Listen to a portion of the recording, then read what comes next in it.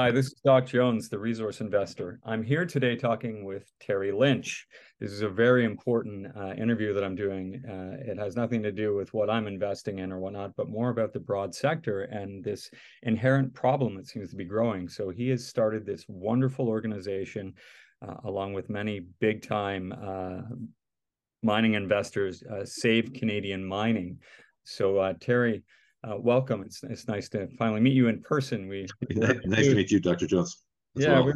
we were introduced about a year and a half ago from Eric Sprott's portfolio manager. I'm glad we finally had Yeah, time to do this.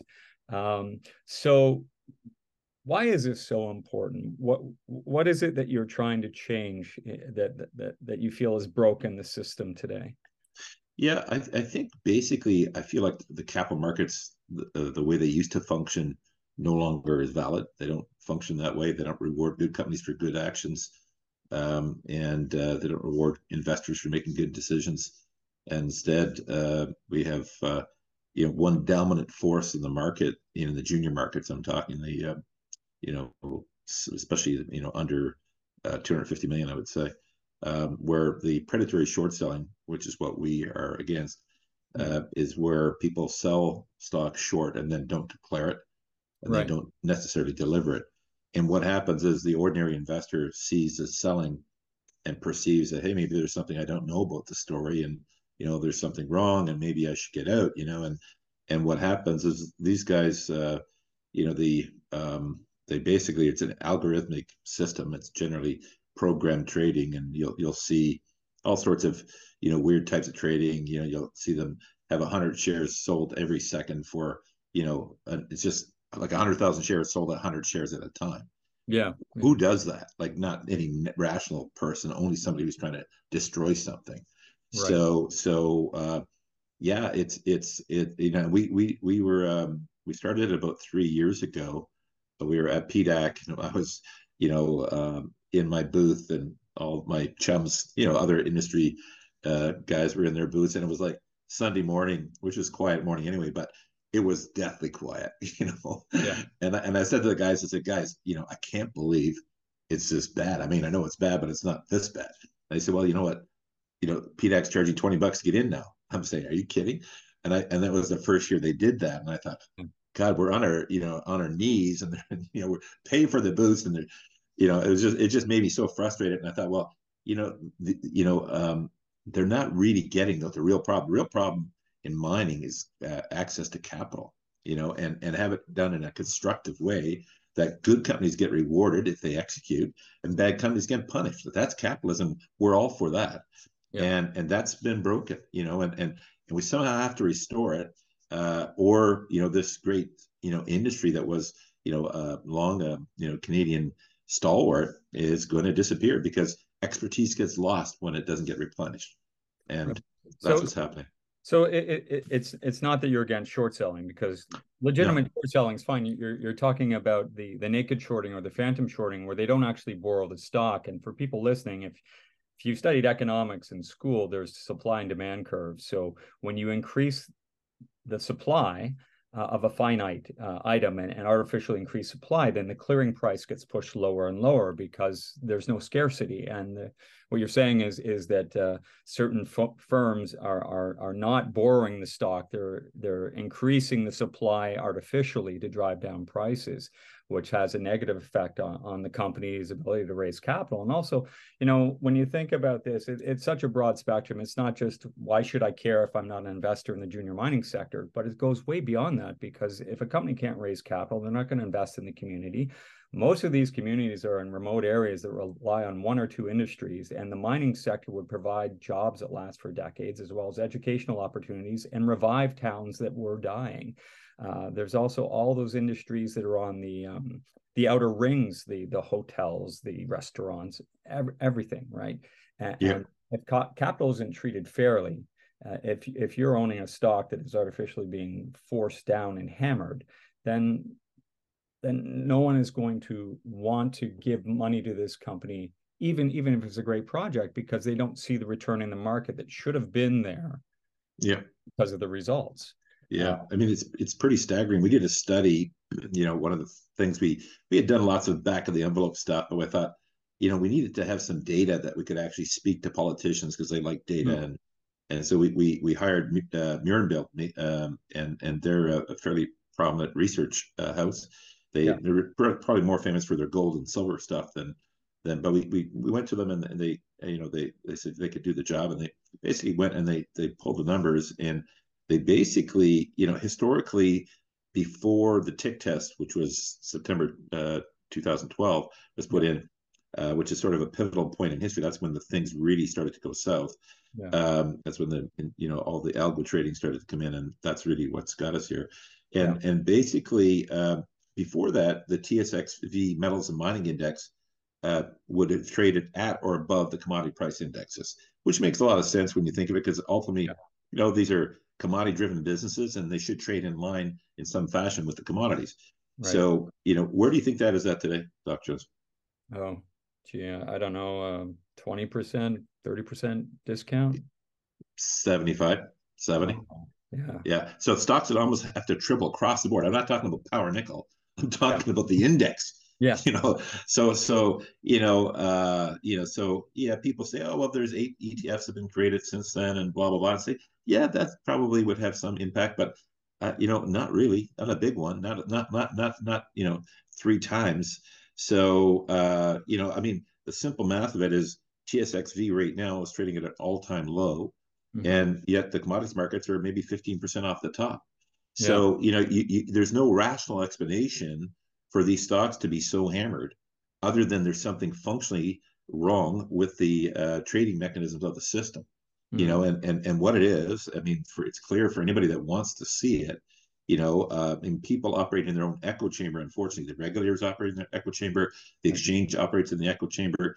PDAC operates in its own echo chamber, and we're trying to break them out of these echo chambers because we don't think they're fundamentally evil organizations, bent on destruction. They shouldn't want that, but they just are only seeing what they want to see, or what they've sort of habitually seen.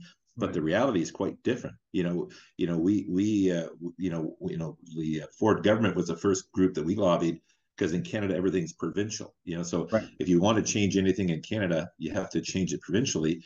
And of course, Ontario is the big nut because it's the biggest province. Right. So luckily they were good. They heard us, and they sort of told the Ontario Securities Commission to cooperate with these guys and make sure they get the data from IROC, which was the founder at the time, and took a lot of work to get that data from IROC, even with Yeah. instruction. That we had to badger them. They said they would do it right away, but we kept at it. And eventually we got it, and it did show that the short selling was an issue. Even their own data, which was really poorly collected in our view, we Right. told them that, Yeah. but that's part of the problem.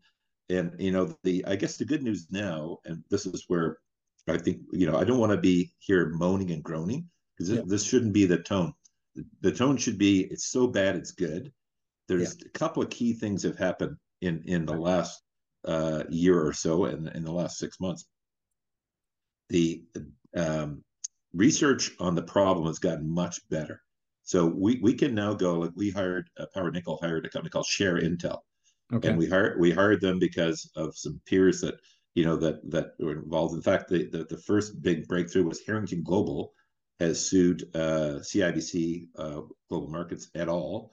And they on a short selling and a spoofing case in New York. And it's not completely finished yet, but there was a ruling, and the ruling basically was, which is a huge ruling, was that the banks now have liability or responsibility for their clients. They were taking the position, hey, when we rent our pipes, when we're trading this direct market access Yeah. stuff with algos and there's offshore trading guys, they, if there's a problem, you go and sue them. That's got nothing to do with us. We're just renting the pipes, which Right. is a ridiculous position, because you're the broker. The only reason why they're renting your pipes is because you're a broker and you have access. You Right. have, of course, fiduciary responsibilities as a broker to provide, oversight and due diligence, and to ensure these people are not spoofing, not naked shorting, not delivering their stock.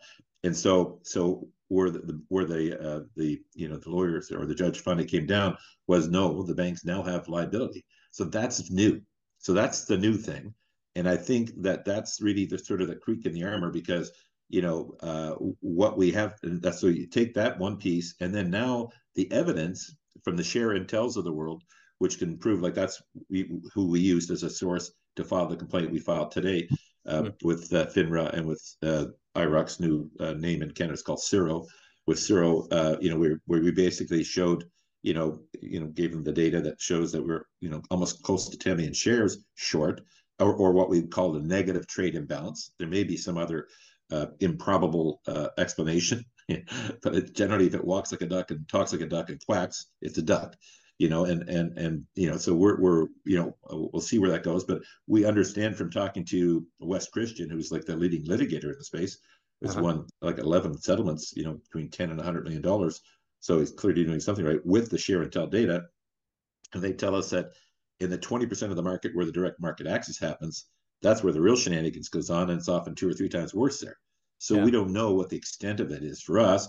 And we know we're certainly not the only one. I mean, I've talked to many of my peers. I'm talking 15, 20, 30, people that have, been involved in safe Canadian mining, and just anecdotally afterwards, you can't almost talk to somebody that's running a mining company in the space and not have the problems that you see from naked shorting, which is like the closes at 15.59, 59. Somehow one house seems to get all the time on a downtick. You got these shares trading 100 shares at a time, bang, bang, bang, bang, for 100,000 shares. I mean, who sells like that? I mean, it's unbelievable. Yet they've gotten away with it, and they've ridden the market down, and they've made, in our estimate, something in the neighborhood of $40 billion. Wow. Is the value that's been destroyed. If you look at what the value of the TSXV would be at like 100% versus what it is today, that's $40 billion. It's not a small number. So collectively, you add it all together, it's a big number. And this is probably why they've kept at it. They've made a boatload of money. But the destruction in our companies, our employees, our communities, and ultimately our country is massive, right? Because we're not building these mines, not discovering these mines, not hiring workers. In the mining sector in Canada, 10% of the employees are First Nations. These are people that and they are often in these remote areas where it's difficult to get good paying jobs. It's really part of our whole cultural renaissance, where we're trying to sort of break the bread with these people, make things right. I mean, this mining could be a really big part of it, but we're destroying it, it's bad. But as I said, I don't want to make people believe it's hopeless, because I think now that we've got these weapons to get some actual evidence, and now that the banks have got liability, I think there's a chance we can massively put together campaigns, not just with Power Nickel, but we've reached out to PDAC and said, PDAC, you got to get off the sidelines and join the fray here, and actively help all of our members to stick around and prove that this is happening and make changes. And we've got the money to sue them if we have to, but let's also recognize that if we give them enough massive evidence that with the banks being on the liability side, one would expect they would see that, hey, there's not much money left to be shorting in these guys. The money in this business is now on the long side, for sure. And we'll have the biggest mining boom in history if we can turn this around, because the fundamentals are there. The commodity markets look awesome. There's obviously lots of, evidentiary, great companies that have found deposits that have a lot of merit, and there will be winners, but we got to somehow, get the system back to financing where they can make constructive, investors can invest, and they can get good work, and then the investment goes up. Because without that, the investors don't win. As you so correctly put out, it doesn't matter. They just want to invest. They got to have wins. Yeah.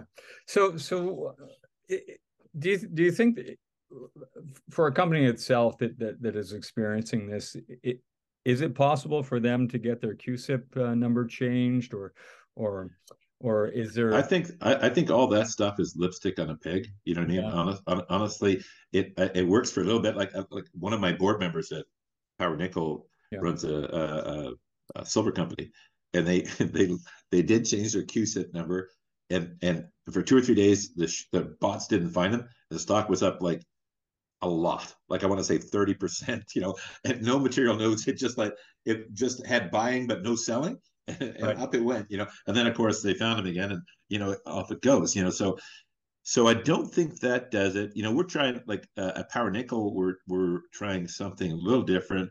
we're doing a spin out of our copper gold assets, which we used to be trading at our current market cap, and then we went into the nickel business. But so we've got significant assets in the copper gold space. We're spinning it out first into a private company, Okay. and our thinking there is, in the private company, I'm only giving the shareholders who actually have a DRS, physical DRS to DRS. You don't have your DRS, you don't get the dividend.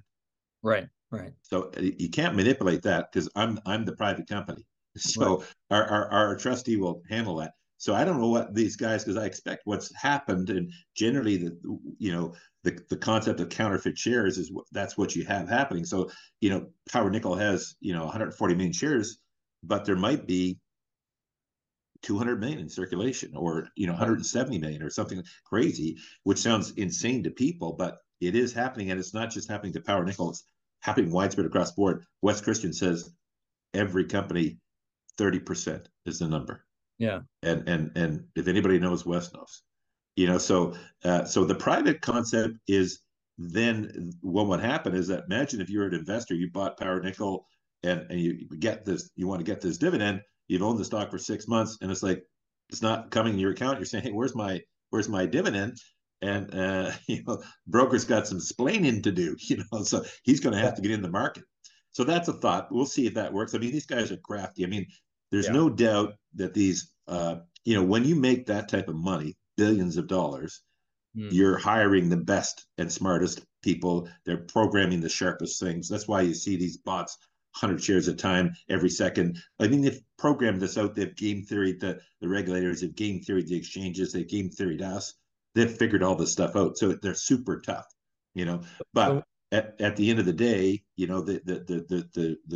I think the window is closing because companies are so depressed now that they got to go and get this evidence, and the evidence is so overwhelming that government regulators and banks can't stop anymore, because we will definitely sue and win collectively, and the pain will be enormous. So I suspect that this we need to push behind it as an industry, which is why we're sort of out advocating for this now, saying, hey, that's why we held that emergency session. We're going to try one more rally here where we get 20, 30, 50, 100 Power Nickels getting this evidence together, filing complaints. And what we need to follow up is we need our shareholders to start to send tweets to the bank presidents and the exchange presidents and the compliance officers and the regulators, showing that FIT closes at 1559.59, and all the malfeasance that's happening here. We need to do this by the thousand and become such an annoying force that they realize, what, the game has really gone to the other side. They're onto us now. They're not going to stop. Let's get to the other side. That can happen. yeah, I know exactly what you're talking about. I see it all the time, where at the end of the day, the last trade is CIBC for 500 shares or 200 shares that ticks down. Or 100 shares at a time for the last hour, the last yeah, 5 minutes. It's like yeah, bang, bang, bang. it's crazy. So if I were the regulators right now and I said, okay, Terry, how should we change the system? What would your response be? What would you like done?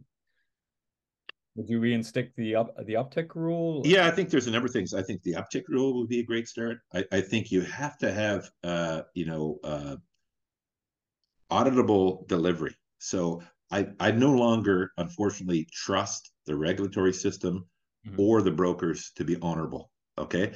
I think their self-regulatory system is very dubious at best. It's like putting a fox in charge of a chicken house. So if they're going to keep if they're going to keep that, we need to have an ombudsman for the investors. Mhm. Okay, and that ombudsman is where, like, for example, Power Nickel would have taken this evidence to the ombudsman Mhm. and said, look, here's my evidence. I've got this proof. I've paid the money, got actual evidence, not something I've fabricated. It's like from professional people that's been used in court many times as accepted as evidence. And then based on that evidence, then they would have the power to do an actual audit. So Mhm. they would actually pull this in, and they would actually pull out the DRSs and match them up. And it's like all of a sudden this tomfoolery that they get around with, you know, uh, saying that, well, they've got some sort of borrow concocted internally. That's all bullshit. That Yeah. needs to stop. And the only thing that's going to stop it is if we have this auditing power, I view, that has to stop it. Because I just, for me, I've lost faith in the regulatory system and the brokers to self-regulate. I'm not saying they're bad guys. I'm just saying it's not working. You know what I mean? And I think the system needs to have a confidence boost. We need transparency. An ombudsman would be the way to go. And I think we need an auditable process. And there needs to be, that guy has to, that group organization needs to be funded. So there has to be, these exchanges and have to pay the fee for that. So it's independent, comes right off the top. So that person's got funding to actually do this in a professional way and have an organization to do it. And and the other thing I think is really important, there's got to be one consolidated tape. Don't you find it appalling that only the rich can trade on 13 exchanges, but ordinary people can't? I know. So the guy who's working in the steel mill, the guy who's working, planting and growing our food, the people that are driving our subway trains, those people can't invest that way. They get hosed every day, all day. Yeah. That's disgusting. You know what I mean? And that whole transparency is what allows these guys to pull all this gamesmanship. And how does that constructively, create value in our society? And that's just what I said to the regulators. I said to the politicians, I'm saying, you guys have lost the plot. Exchanges were invented for two reasons. They were invented to allow investors to have a broader access to a range of investments, whether they be mom and pa, family offices, mutual funds, pension funds. It was to allow them to have a wider spectrum of investments. Second reason they're invented, they were invented to allow companies to have broader access to capital so they could grow quicker. They weren't invented to make hedge funds billionaires or exchanges profits or banks just to manipulate things. That's not the purpose. And we're destroying capitalism. And, we go down that road, Venezuela, we've seen what that looks like. It's not good. Yeah, it's a shame because the banks per se that are providing access to the markets are also the ones that the junior mining companies are dependent on to raise capital with. So it becomes an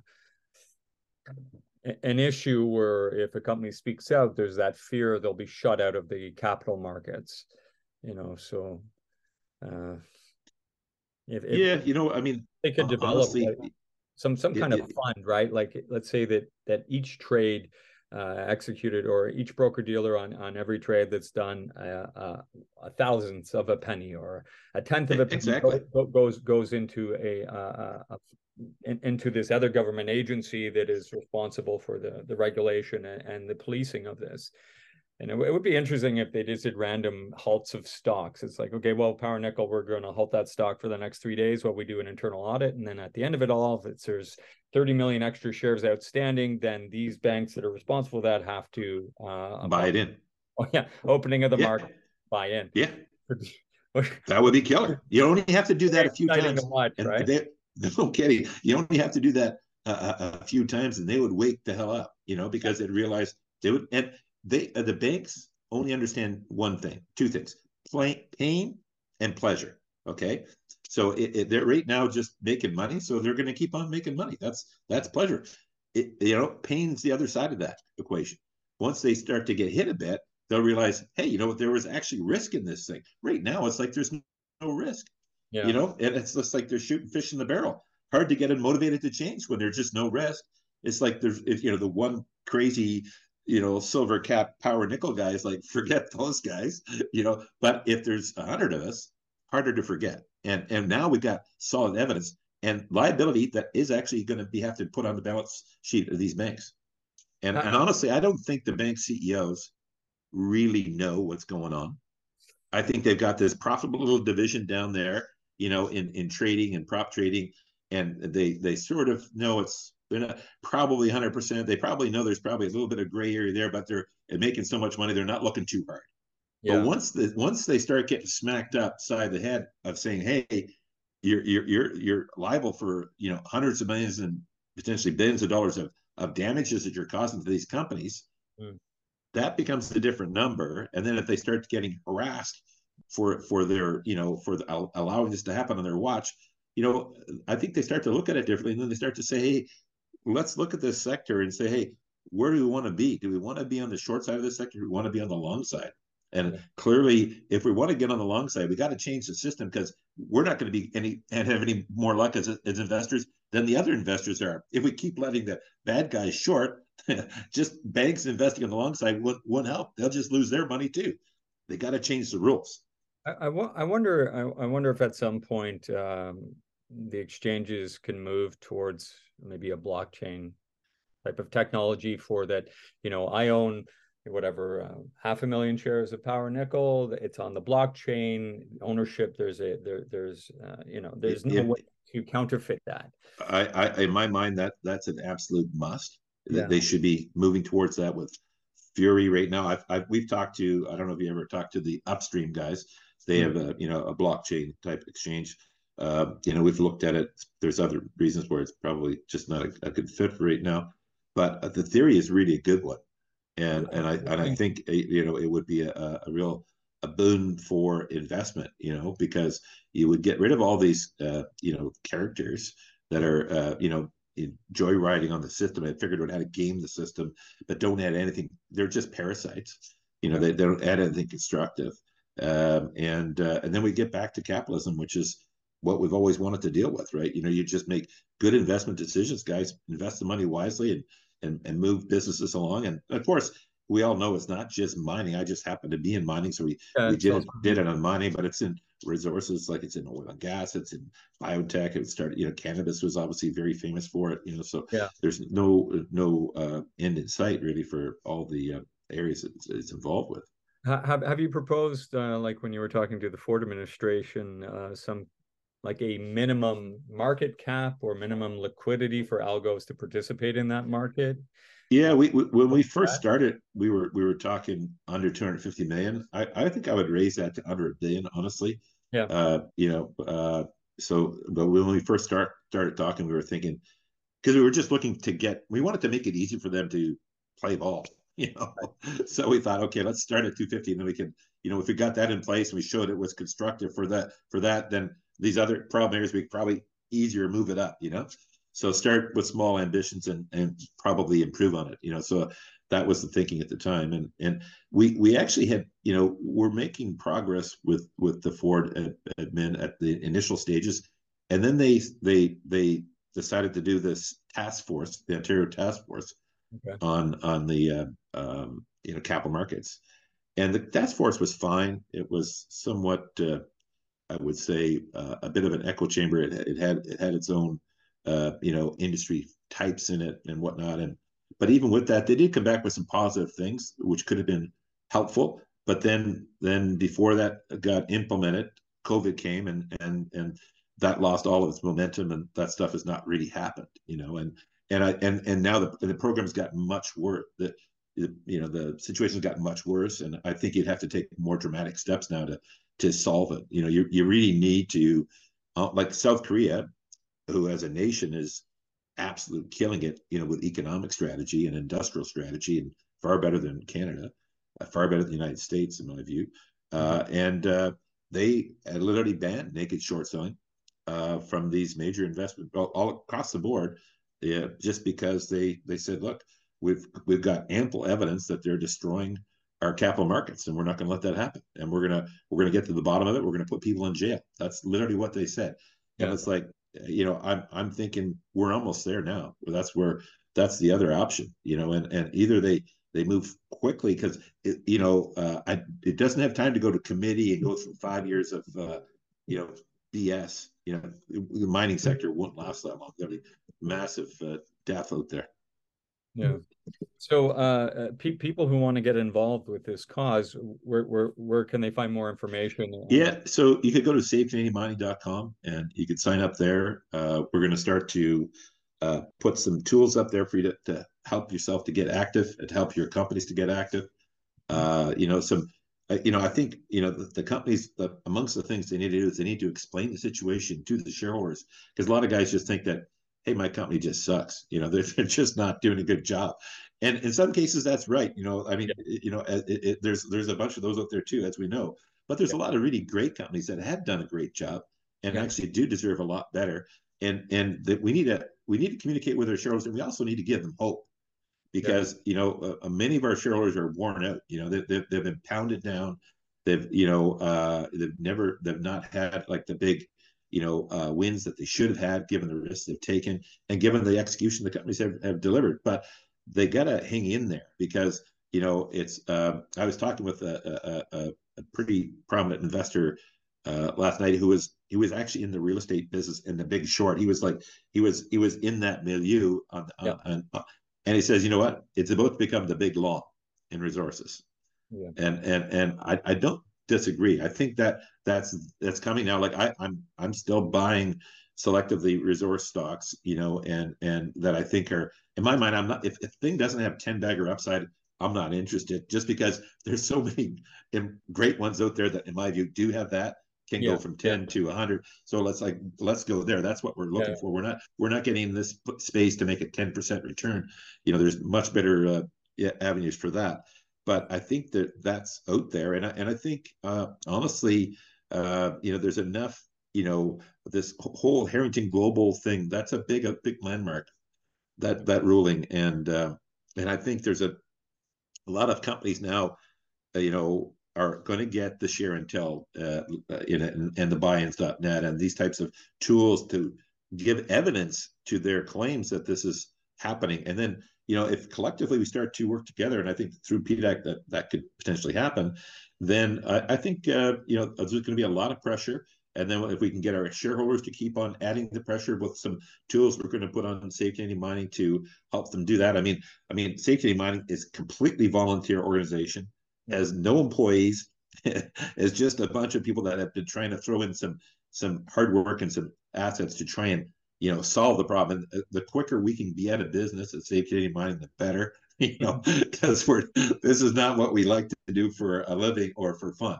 But we just felt that we needed to do something because this great industry was dying, and our shareholders were dying with it, and it's a damn shame because right now with this whole greening movement, resources are in more demand than ever before, and especially with the political realities of China and Russia and stuff like that, you would think North American, South American, African, these resources would be enormously attractive.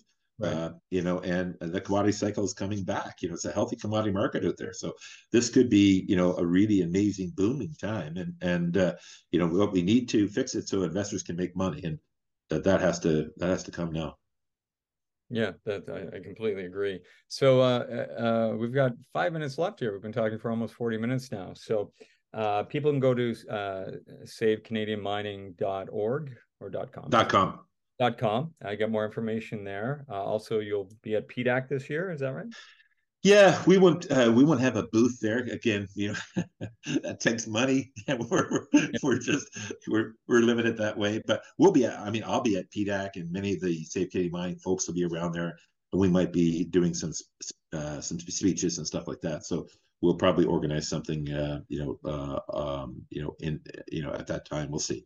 So yeah, but we have a couple minutes here before Zoom cuts me off, but it would behoove me not to get your opinion on the nickel market, seeing that you have a nickel exploration development company. So how are you seeing nickel? Yeah, so I think nickel is a tale of sort of two markets really. It's really Asia and Europe and U.S. Some people break the Europe and U.S., but they're pretty similar. And basically Asia is China to the most part, which is got an oversupply of class 2 nickel, and smaller oversupply of class 1 nickel. But everything that goes in China only comes out as a finished product, so they're not really coming into our nickel market. And then there's a bit of a glut out there right now because of the economic slowdown in China. But that'll be picked up. We think the nickel market is pretty much bottomed out here. It's probably going to bounce back a little bit, and it'll turn into a deficit probably in about 2 years, maybe 3, and then it'll probably be very healthy. And then you got the class 1 market, which is still in North America in a deficit, and in Europe small deficit. So within the nickel market, you got really class 1 and class 2. Class 2 is stainless, which is the underpinning of the nickel market. 70% of the nickel consumed is for stainless. and that's urbanization, fridges, pots and pans, that types of thing, dryers, washers, etc. So that's what's been growing 6% compound annual growth rate. Obviously, what's driving Class 1 market is EVs, the growth there, but also stuff like 3D printing. Aerospace is huge. Like within powered nickel, we've got a company called CDMR, who's like one of the world's leading refiners of high-end nickel products, and their biggest client is the U.S. Department of Defense. And the 3D printing is a big client in EV sector. So there's a lot of different sort of nuances to that, and but generally speaking, I think nickel's been a sector that's been pretty unloved. I believe some great values out there in the sector, and I'd be remiss to say that power nickel wasn't the best of them.